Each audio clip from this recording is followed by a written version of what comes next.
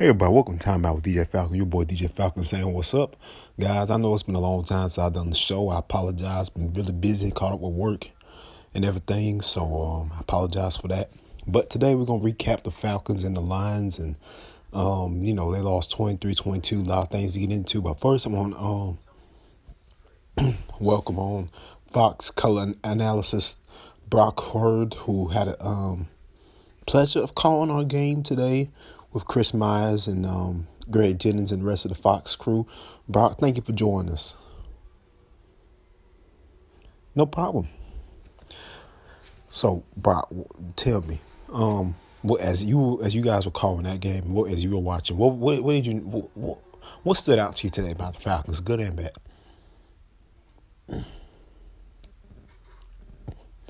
Well, as I was watching, what I particularly noticed was that, the Falcons obviously, you fire your head coach, Dan Quinn, and general manager Thomas Dimitroff, and the Falcons responded well last week, even if it was against a 1-5 or 1-4, whatever, Vikings team. They came out and they played fairly well. Gave up some points late in the second half, but they won. And I guess Atlanta fans, think, well, or are they going to carry this momentum into this game versus the Lions? And at first, it started out, that was going to be the case. But unfortunately, the Falcons could not run the ball today.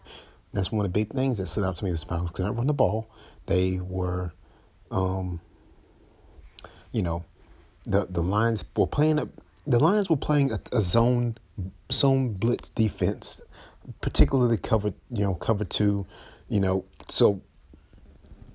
Meaning that, they're playing zone and if you cannot run the ball against that, then, when you pass, the pass rush is going to tee off and, it was just tough. It was just tough. The Falcons didn't really get going, really in the passing game until a little bit later, second quarter, going on to the, second half, and then things started rolling.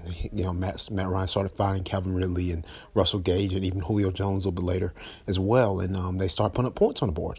And then the defense played fairly well. They had a couple fourth down stops, and one of them being Dante Fowler on the goal line, tackling Peterson in the backfield, and that was a huge stop for Atlanta.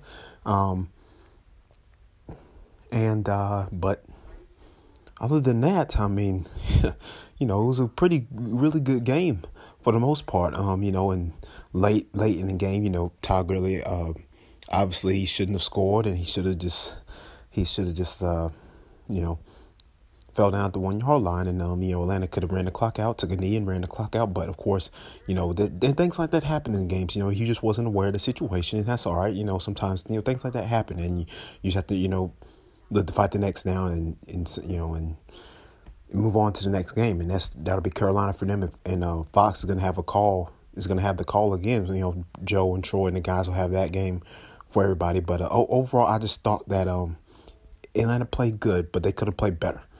And the defense, obviously, Kenny Galladay is just a freak of a receiver, and he's a guy. He wants to be like Julio Jones. That's who he wants to be like. And when he needed to make plays, he did. And so that's what I noticed when I called the game today. So how did you think Matt Ryan played? I think Matt Ryan played well. I think he made a couple of mistakes. Missed a couple of throws that he normally would make, and sometimes you have those things. And but there was talk about him being inconsistent and possibly the Falcons trading him or Julio Jones. But of course, Arthur Blank and President Rich McKay, they denied those reports and said they're not trading either one of them at the deadline, but they're leaving that to the new general manager that Blank will be hiring near the end of the season, I assume. So interesting to look out for. But great game. Both sides fought to the end, and it was a pleasure calling the game. Thank you, Brock. I appreciate you coming on the show today, man. I really do. No problem. And what game you and Chris and the crew have next? No, I'm not sure. But when Fox lets us know, I'll make sure to let you know. All right. Well, appreciate that, man. No problem. All right, everybody. That was Brock Huard, Fox Color analysis. Join us on the show today. But yeah, so one thing I did notice that the ground game's got to get going. It Gurley scored 2 touchdowns. I mean, but it just it's got to be better. Obviously, defense has got to be continuing to get better, and I think Raheem Morris is addressing that. And he's doing the best he can. But I will say this: Raheem does not play games, and he expects the best out of his players. So and nothing less. So that's what one thing that stood out to me as I was watching the game, and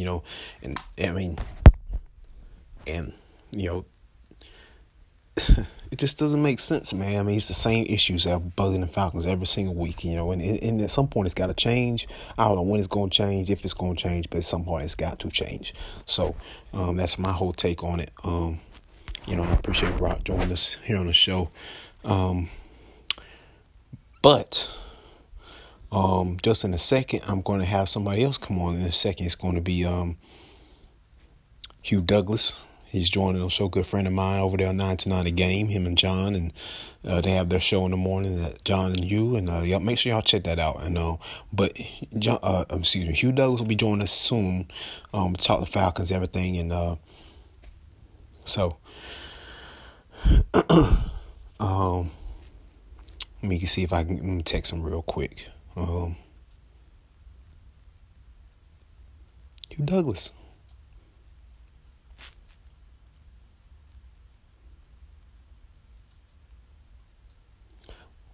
What's going on, man? What's up? What's going on, Hugh? Oh, man, nothing really. Just trying to figure out what's going on with my team, man.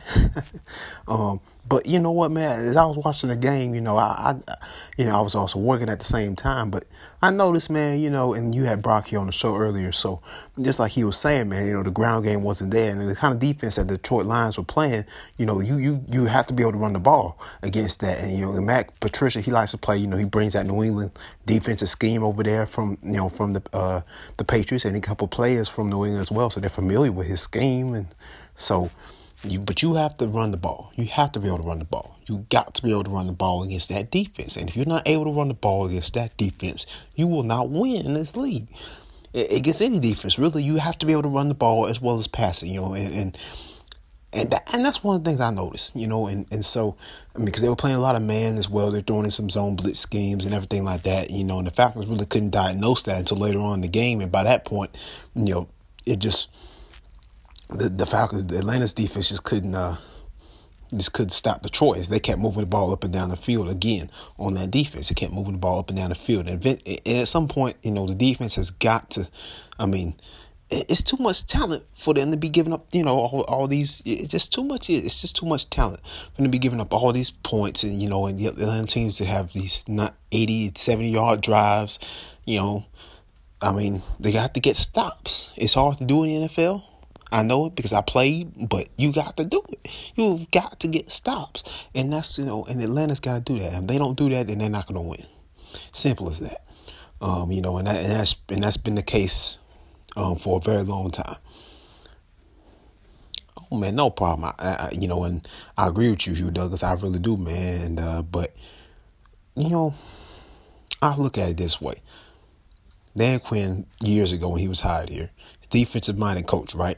Ever since he's came, the Falcons have not been in the top 15 or top 20 in defense, except for 1 year, and that was the 2017 season. The year the Falcons went up to Philly and lost in the divisional round. That was out of 5 years that Dan Quinn was here.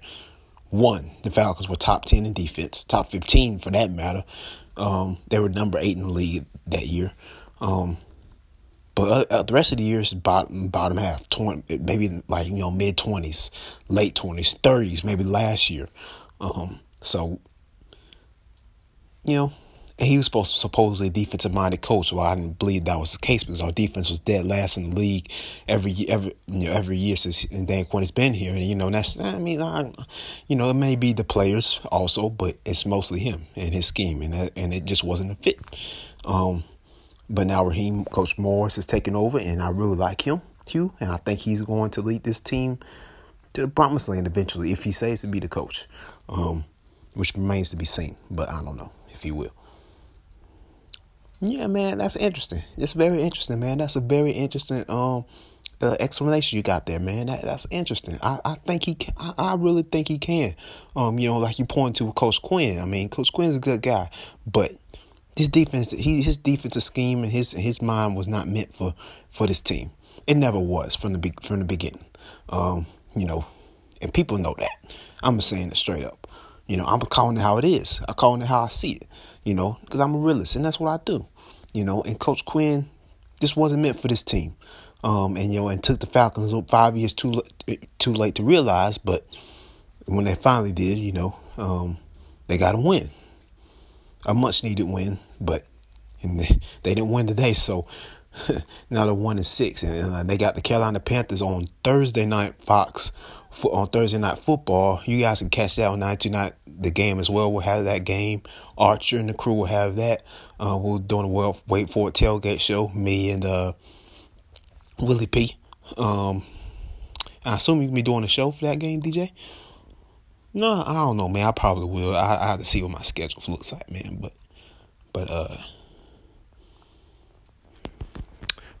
thank you, Hugh, for joining us today. No problem. All right, guys, it's been time out with DJ Falcon, your boy DJ Falcon, saying peace. I will catch you guys in the AM.